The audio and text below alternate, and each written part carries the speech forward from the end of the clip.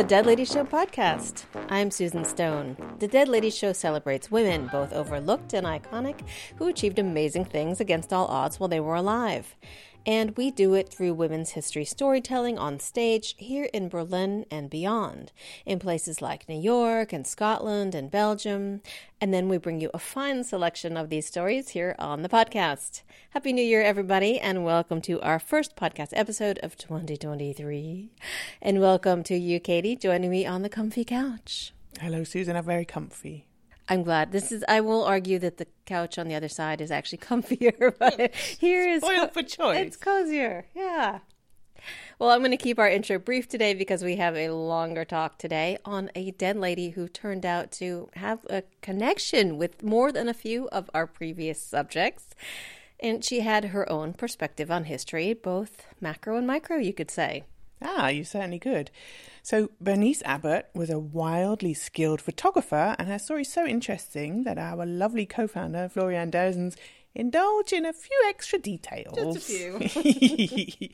There are, as you can imagine, a number of glorious images to look at over on our website, deadladyshow.com/podcast, or just click the link for the episode notes in your podcast app. Here's more from Florian, speaking from the stage of our beloved venue, Akud. This past summer, I was meeting a friend who works at the New York Public Library, and he recommended the library's first permanent exhibition of its treasures. Apparently, they had lots of changing exhibitions, but this is the first time they had like a permanent exhibit. And it's in this beautiful space. It's not very big, and it has about 250 items. And as I walked around, I saw their Gutenberg Bible and their Shakespeare's First Folio and manuscripts, notes, and letters by Charlotte Bronte and Rosa Parks and Virginia Woolf. Excellent women all. Portraits of Mary Wollstonecraft, James Joyce, as well as local history, like this poster for the 1970 Christopher Street Liberation Day on the first anniversary of Stonewall. But then I spotted this very intriguing image. Does anybody know what it is? For the listeners at home, I'll describe it as sort of a round, pillowy brie with like little drops on it. Does that help? Close. Yes. Yes, it is a mold. It is penicillin. Yay! And I was surprised to learn from the little sign that this had been taken in 1946, this photograph, which was the year penicillin, of course, was first marketed by Pfizer. And this picture was taken, it did some good, penicillin. Yes, good. And the picture was taken by Bernice Abbott, the same photographer who took that picture of James Joyce. And of course, I'd heard about Abbott. She'd popped up in the biography of Baroness Elsa von Freytag-Loringhoven, who I spoke about on this stage.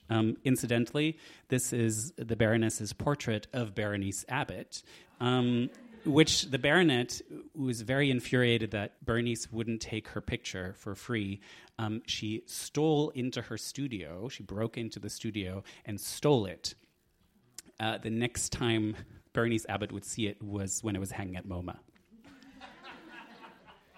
And of course, I knew Bernice Abbott's portraits of 1920s lesbian luminaries such as Juna Barnes, who has also been presented on this stage, Janet Flanner, the New Yorker writer. But I had no idea that Bernice Abbott had taken these scientific photographs, let alone that she had several patents. But then I dove into this 800-page biography by Julia Van Haften, and I realized that she'd been there all along in basically all our Dead Lady Show research. She was on a panel with New Yorker writer Emily Hahn, seen here with her beloved monkey. She witnessed Josephine Baker's explosive debut in Paris. She photographed Emma Goldman's boyfriend, seen here appreciating Josephine Baker. And here she is with Leonora Carrington and like Pete Mondrian and Max Ernst and all these people. So how do all these threads connect? to do that, we need to go back to the 19th century. I was born in 1898, so you might say that my life has spanned a century. This is my century, and I want to see it through. So I'm planning to live to be 102 or 100 anyway. She didn't quite make it to 102, but she got very, very close. Bernice was born on July 17th, 1898, the fourth child of a traveling salesman and a seamstress in Springfield, Ohio. A local brewery there has a mural now honoring her. Her parents' marriage was very, very unstable, and when her father sued for divorce, her mother just left town with her and her sister. And it took her to basically all the Midwestern capital cities, Cincinnati, Columbus, and Cleveland. Bernice became a modern, or pre-modern, I guess, latchkey kid, out exploring these cities on her own. Her mother would claim that she was a widow in all these new places. She would tell Bernice that her dad had kidnapped her siblings and even marry again, despite the fact that she wasn't actually divorced. Bernice would be spoiled for marriage ever after, later saying, "Marriage is the finish for women who want to do their work. It's good only for men. You can't let things hold you back. And when you're married, women let everything hold them back. Most marriages are tragedies for ambitious women." Bernice was ambitious. Here's a report card. She had a 95 for Latin, a 98 for oratory. Midway through high school, her father ended his life, and she was never connected to her mother, who disliked her tomboyish ways and always wanted her to wear a corset instead of sort of loose skirts and tops that she wanted to wear. Yeah, I know. So she planned her first act of rebellion. Quote, "The day after I graduated from Lincoln High School, I had the barber cut off the long, thick braid which hung down my back, and with its departure came a great sense of relief." End quote. Yeah. She's looking good. She stayed in Ohio, though, enrolling at Ohio State, where she writes, "A handful of students from New York at once mistook me for a sophisticate. We became friends, and a new life began for me." In college, she only sort of did well in French. She tried astronomy, wasn't for her. And when the U.S. joined World War I, she tried to apply to become a pilot at the nearby School of Military Aeronautics, only to be told they weren't taking any girls. I mean, she was better off. Let's face it. Yes. Desperate to get away from her mom, she borrowed $20 from friends and bought a ticket to New York City one way. She was 19. At the time, the historically black neighborhood of the Village was attracting bohemians who acted a lot like Bernice. But Bernice, having grown up poor, would never romanticize poverty. She moved in next to the Provincetown Players, where playwrights like Eugene O'Neill were shaking up American drama. Within months, she'd become friends with Juna Barnes, the Baroness, Edna St. Vincent Millay, and suffragists and anarchists from Emma Goldman circles. But unlike some of them, she had to make ends meet by working as a secretary or a waitress. She'd been hoping to study journalism, but Columbia felt, quote, like a hell of a sausage factory, end quote.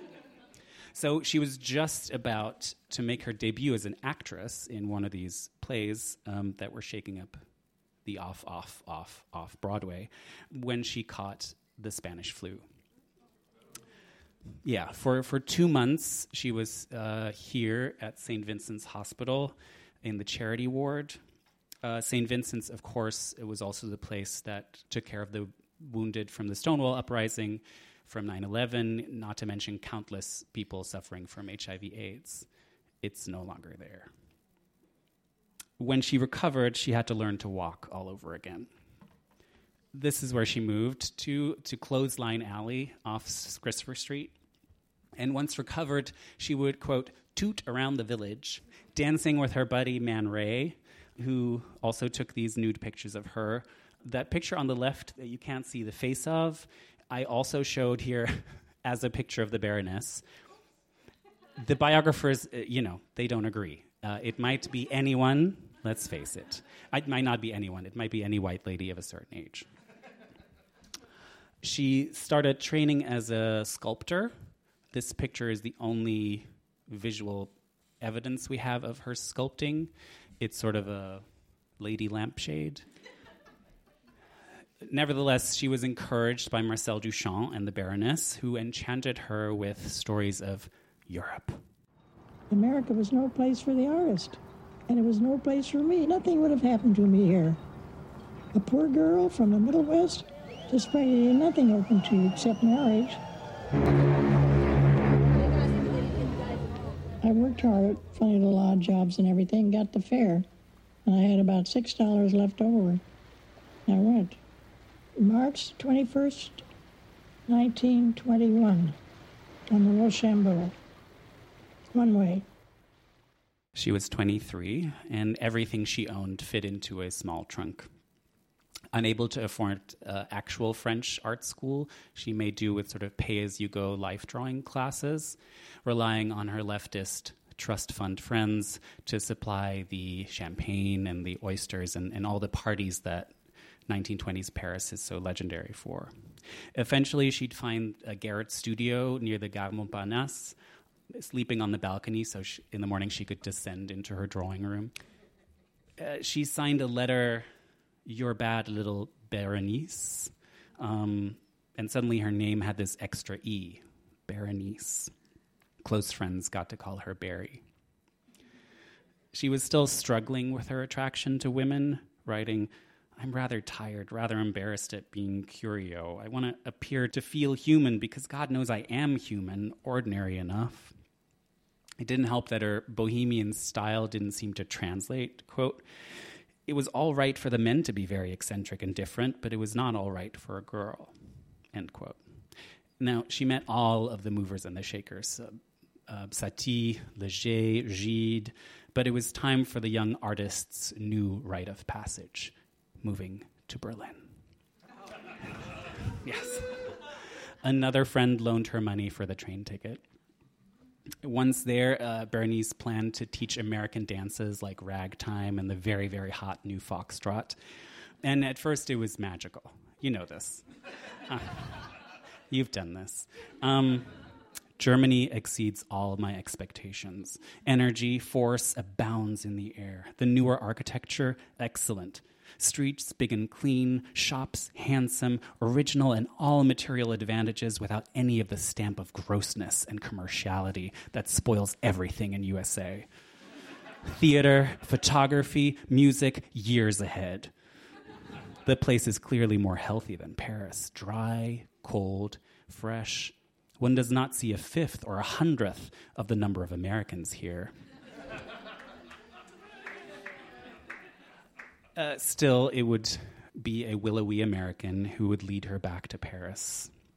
That's Thelma Wood, an ex of Edna St. Vincent Millay. Edna St. Vincent Millay, who was named after what? The hospital that I was just talking about. Anyway, so she was an ex of Edna and a future ex of Juna Barnes, Thelma was. For a while, Wood funded Berenice's trips back and forth to Berlin, but Berenice had trouble keeping apartments or getting apartments in Berlin, and her sculpting was very loud also. I'll quote here very briefly, "To find rooms yet, more than all for Ausländern, is seemingly impossible." More substantial funding from an American patron fell through, however, and when she missed a train somewhere in Belgium, she was forced to leave behind all her sculpture material and then start all over in Paris. There, she ran into her old buddy, Man Ray, who told her, "My last assistant knew too much. He got in my way." "What about me? I don't know a thing," she said. "Why not?" So she was there when he took this picture of Proust on his deathbed. But it was in the dark room where she really first heard her calling. Quote, "Half the fun of photography is fooling around, mixing solutions, playing with paper, exercising tangible authority over the silent partners of photography, film, paper, chemicals." She earned about $1.50 a day. And about Paris, she'd later say, we were completely liberated. We had the illusion that we could go ahead and do our work and that nothing would ever come and stop us. In one gay bar, she fell, and who could not, for the dreamy Tilia Perlmutter, who would later become the first French translator of Anne Frank. And at a raid in another one, she was arrested alongside sculptor and future spy Gwen Lagalienne.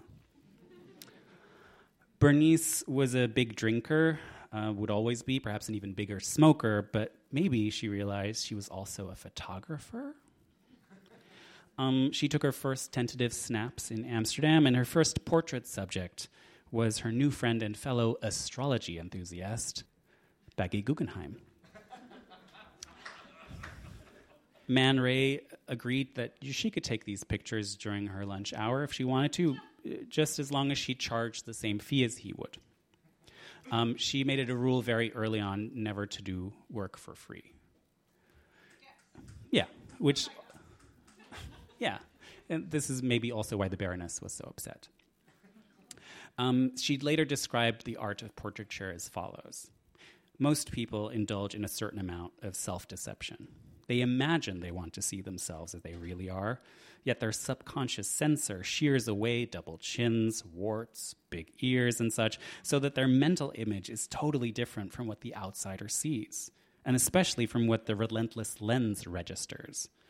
Here, what the photographer must do is to put the sitter's best face forward without sacrificing all identity.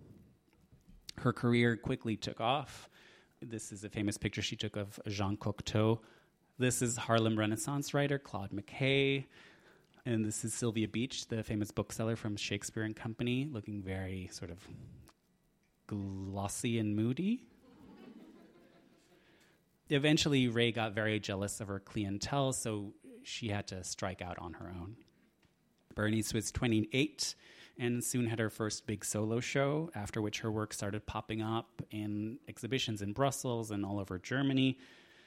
The Baroness, who had newly returned from New York to Paris, thought Bernice was, and I quote, inflated by inorganic prosperity, too newly gained, automatically with wobbly flop, poppy-eyed vanity, idiotic flapper pout. Still upset.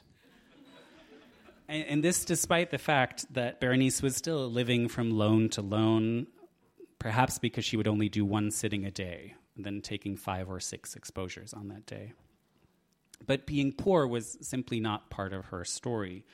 As her single published poem from this era has it, don't discuss life, people, problems. Don't voice poverty. That's the entirety of the poem. I should note here that though Berenice's photographs were considered artful, the idea that photography was an art form on the same level as sculpture or painting was still very novel. This is why when Berenice got obsessed with Eugene Atget, a local photographer who'd been documenting Parisian street scenes as reference material for architects and artists since 1890, she was one of the few people who recognized his work as revelatory. His compositions were just about perfect. He knew absolutely where to put his camera. And this is art. The art is partly right there. The art is in selecting what is worthwhile to take the trouble about. Second place, you put your camera in the right place. And that has to be very selective. You can put it in 1,000 places. The same subject. So she would scrape together all her francs to occasionally get to buy like a single print off him, and even asked and then actually got to take his picture. But when she brought over the resulting portrait, he was already dead. Scrambling to save his 1,500 negatives and 8,000 prints with her girlfriend's money, she effectively became his executor, tirelessly promoting his work, often to the detriment of her own. Only 40 years later did MoMA finally buy her collection. She really hated being constantly compared to him, but when she returned to New York with the idea of setting up an extra, like a satellite photography studio there, she was so enraptured by the changing city, you have to imagine in her absence, like skyscrapers had arrived, that the city would prove her next subject. Quote, People said, "You're crazy to go back, just insane." But I felt an extremely strong pull. The American scene just fascinated me. I was like a stranger. I could have been from Mars almost. Now, the start of the Great Depression wasn't a great time to be charging like $150 for a portrait. This was at a time when haircuts cost $0.25 and department stores were rolling out photo booths where for $1 you could take your own picture. These pictures are from something called a photo weigh, which would weigh you at the same time as take your picture and then print your weight with your picture. I mean, so to get money, she'd grudgingly start taking pictures of tycoons, stinky little men, for Fortune magazine. That's her quote, stinky little men. Could be mine, but she's better. She'd also document work for the great artist Noguchi, and his portrait of her is now at the National Portrait Gallery in D.C. She sold a share in her Adjei collection, and with the proceeds, she bought a very, very large camera. Most of the pictures I shot with what we call a view camera, which is what this camera is. See, I was working with an 8x10 camera, Century Universal. It had the most swings, the most movements. Takes you time to set it up. Takes you time to focus. You change the shape of a subject by tilting the back, but you change the focus by tilting the front. It took a while before she felt comfortable lugging this 40-pound monster around to document the city's changes.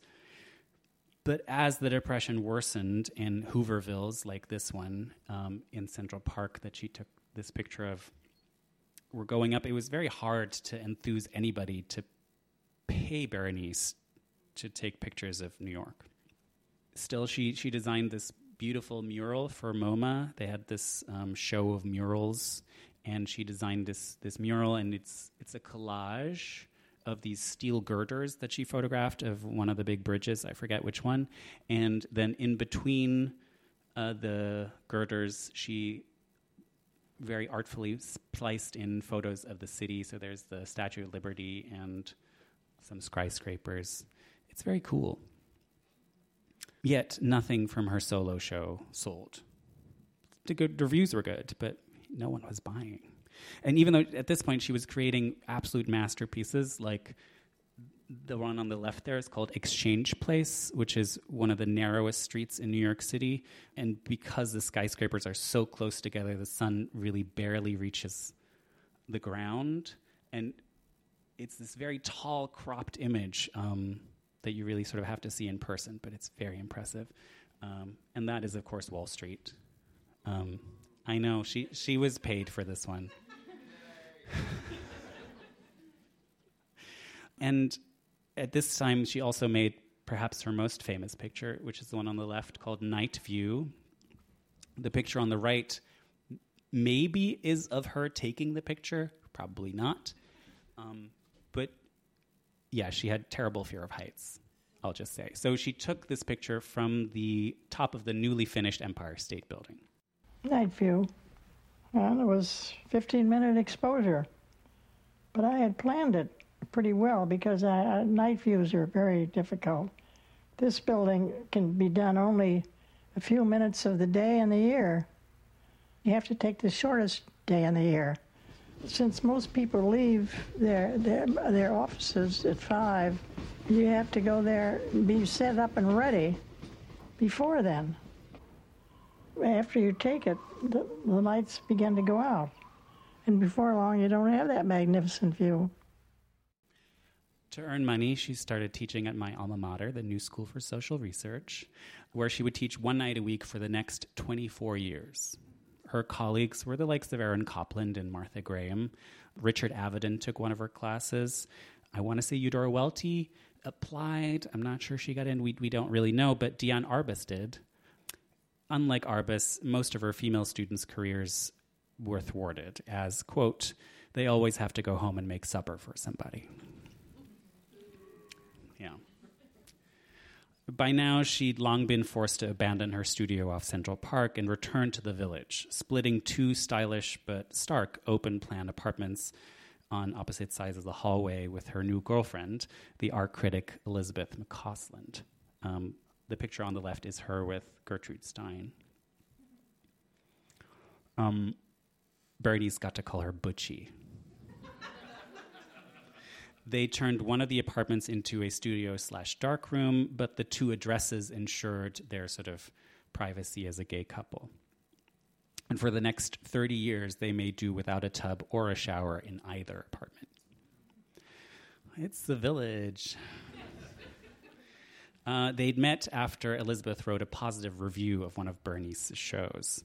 She loved, quote, that the Chrysler Building, Rockefeller Center, the Stock Exchange, and any of 100 similar displays of ostentatious and vulgar wealth should exist side by side with those Central Park shanties which he's also photographed.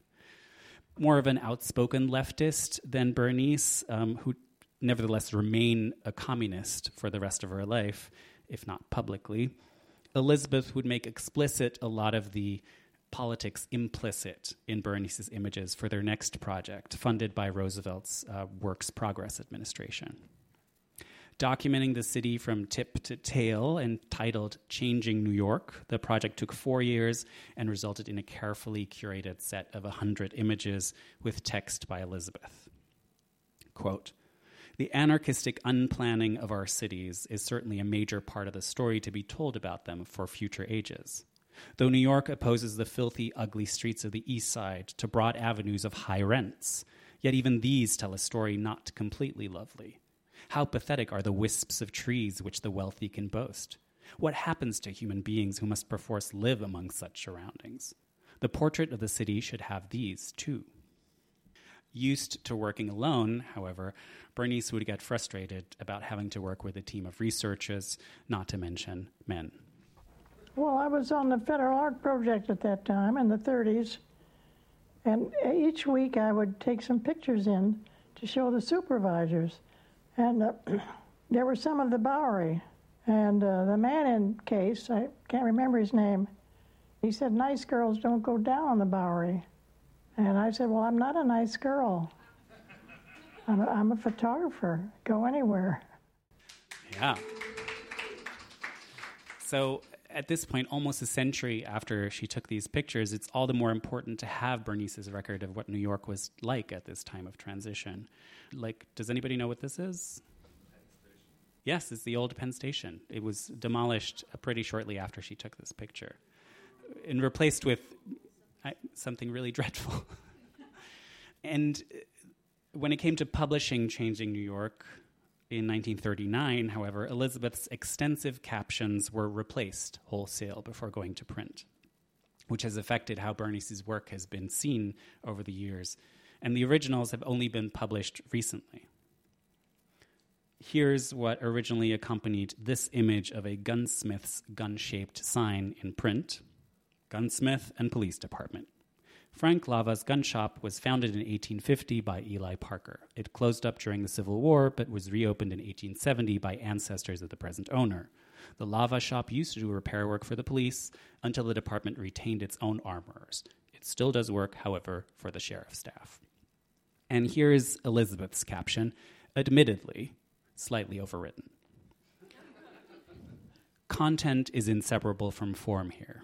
Of other photographs in this series, it has been said that a composition is dynamic, form powerful, organization of parallel and diagonal lines rhythmic and moving, as if subject matter and style could be divided. In this picture, subject matter is form.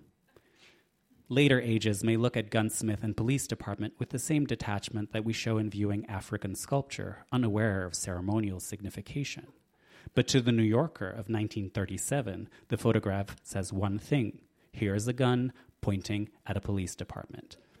It is an unavoidable comment. Yeah, you could see how the publishers were like, let's get this book out before the World's Fair.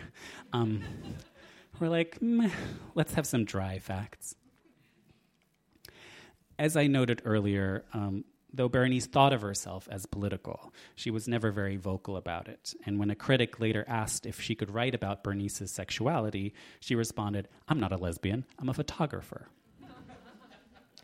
This doesn't mean that Bernice wasn't out to her friends or colleagues, and in her partying days, she was arrested aplenty at lesbian bars, charged with disorderly conduct, resisting arrest, and assaulting a police officer.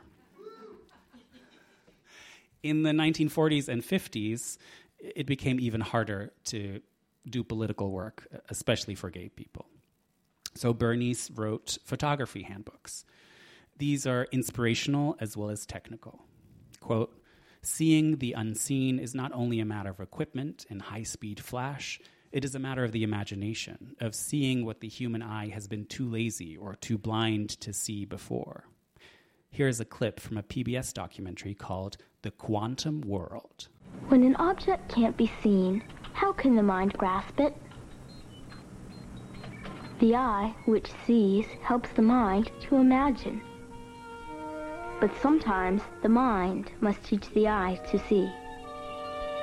In the making of images, science meets art. You can take pictures of babies all day long, and they'll usually be pretty good because babies are sort of cute.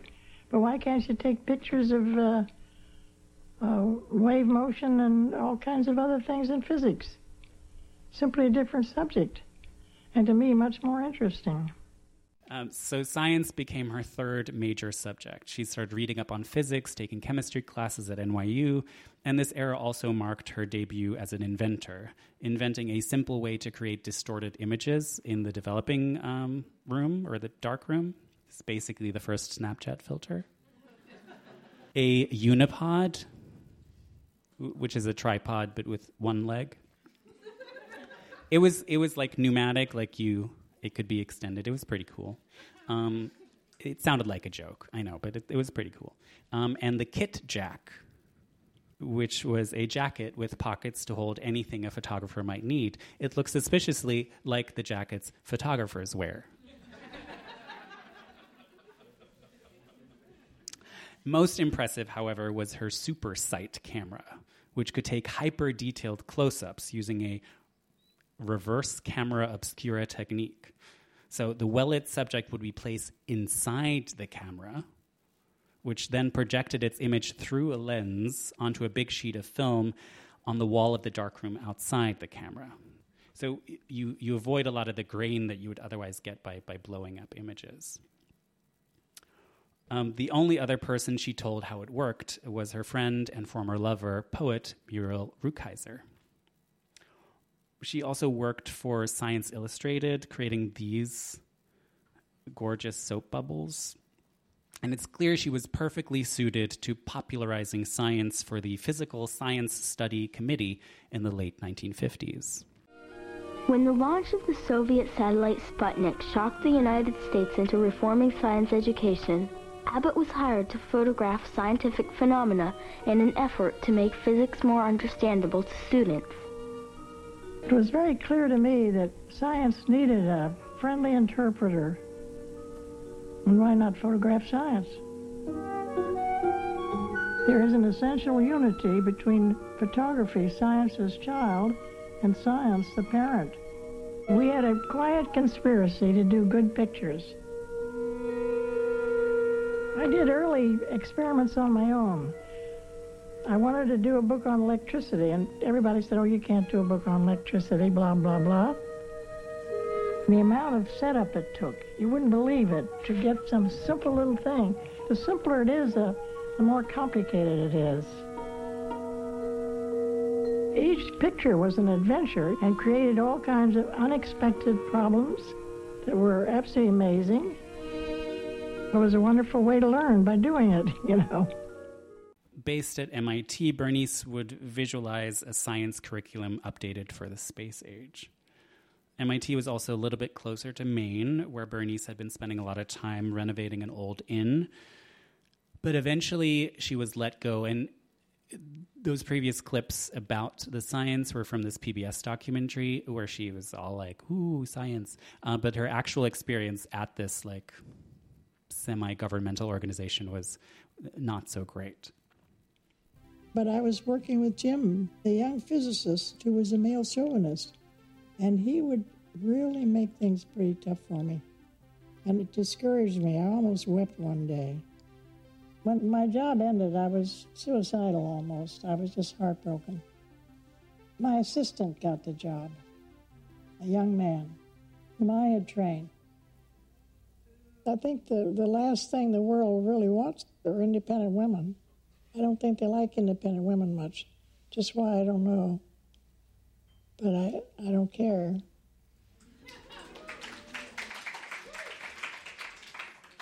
She and Elizabeth were also in bad shape physically, with Bernice ultimately losing a chunk of her right lung, leading her to finally stop smoking, at least, if not drinking. Elizabeth, suffering from diabetes, alcoholism, and depression, wasn't so lucky, dying alone in their New York City apartment in 1963. They'd been together for 30 years, but of course the New York Times didn't mention this in the obituary. Not that they would have preferred that they mention this. I'm just saying it to give a picture of the times. By the end of the 1960s, however, Bernice's situation would change. Not only did she finally manage to sell off her Adjei collection, she was recognized with retrospectives at the Smithsonian and at MoMA. Photography was also coming into its own as an art commodity, so she soon had more money than she knew what to do with. She got a boat called the Adventurous and a cat called Butchie, and invested in lakeside property, but sadly also in gold coins on the advice of her new pal, Jackie Onassis. Yeah. So she bought all these Krugerrands, converted all her savings into them, and then put them in a safe. And then she lost them all when she left town for some reason, and left a combination on a piece of paper outside the safe. Anyway, it was ultimately fine, but it was awful. She also published a tribute to her adopted state of Maine called A Portrait of Maine, and got honorary degrees from like Smith College and the New School in Ohio State. She was also the first American to get into the French Order of Arts and Letters. Her godson, one of Josephine Baker's kids, accompanied her to the ceremony. She loved her log cabin life in Maine. Quote, "I haven't seen so much fun since the Roaring 20s. Only this is more roaring and primitive. There's been some mighty friggin' dancing going on. I'm not sure what friggin' means, but the word around here is legion. The Charleston did not compare with this goof. Anyway, it's vital, and if I weren't so darned old, I'd get up more. But only in Maine could this be." She worked and printed photographs into her 80s. She didn't mind aging. I had no idea I was getting older. I never worried about getting older. I don't see why people make so much of a thing about aging. It's so natural to age. Everything is aging all the time. Everybody's aging constantly. Why worry? It's slow. You're not aware of it. Exactly. Here she is on her 93rd birthday, looking like a photographer who's done her thing, right? On December 10th, 1991, age 93, Bernice died. At the time of her death, she no longer owned her New York pictures. They were all owned by the New York Public Library. Her science ones were all owned by that agency. The Adjeis she'd sold. And a lot of her beautiful work went largely unseen during her lifetime, including those from her road trips to the Jim Crow South in the 30s, or her gorgeous color photographs that she took along U.S. Route 1. You can see those in a massive box set called The Unknown Bernice Abbott. And you can get an overview of her most famous work in Bernice Abbott, Portraits of Modernity. Their most recent biography, the one that talks about her being gay, is the exhaustive Bernice Abbott, A Life in Photography by Julia Van Haften. And you can find digital copies of all of the Changing New York pictures in super, super high definition on the New York Public Library's website for free for your desktop pleasure. And on the website of the Metropolitan Museum, you can watch Martha Wheelock and Kay Weaver's Bernice Abbott, A View of the 20th Century documentary that you've heard little snippets of tonight. Now, as Bernice wrote in 1975, the challenge for me has first been to see things as they are, whether a portrait, a city street, or a bouncing ball. In a word, I've tried to be objective. What I mean by objectivity is not the objectivity of a machine, but of a sensible human being with the mystery of personal selection at the heart of it. She conveyed this to all her students, even Allen Ginsberg. I've been taking photographs lately, and I have two photography gurus who both gave me some rebuke on the subject. And then I went to a wedding where there's this lady, Bernice Abbott. She was the bridesmaid at 87, and I was the wedding photographer. And it was like this great opportunity to take pictures of this great photography guru. So I was going on click, click, click, and she said, "Oh, don't be a shutterbug." It was funny. It's an old 1930s word, a shutterbug. You know, somebody's always unable to experience the situation, and so in great panic, taking as many pictures as possible, hoping to have an experience of the situation later by preserving it. We know this feeling, right? Perhaps Muriel Rukeyser, whose eye this is, as taken by the SuperSight camera, perhaps she saw best what Bernice was all about. Quote, "I think of the magazine editor before whose office I waited until Bernice Abbott came down with a series of big science pictures still under her arm.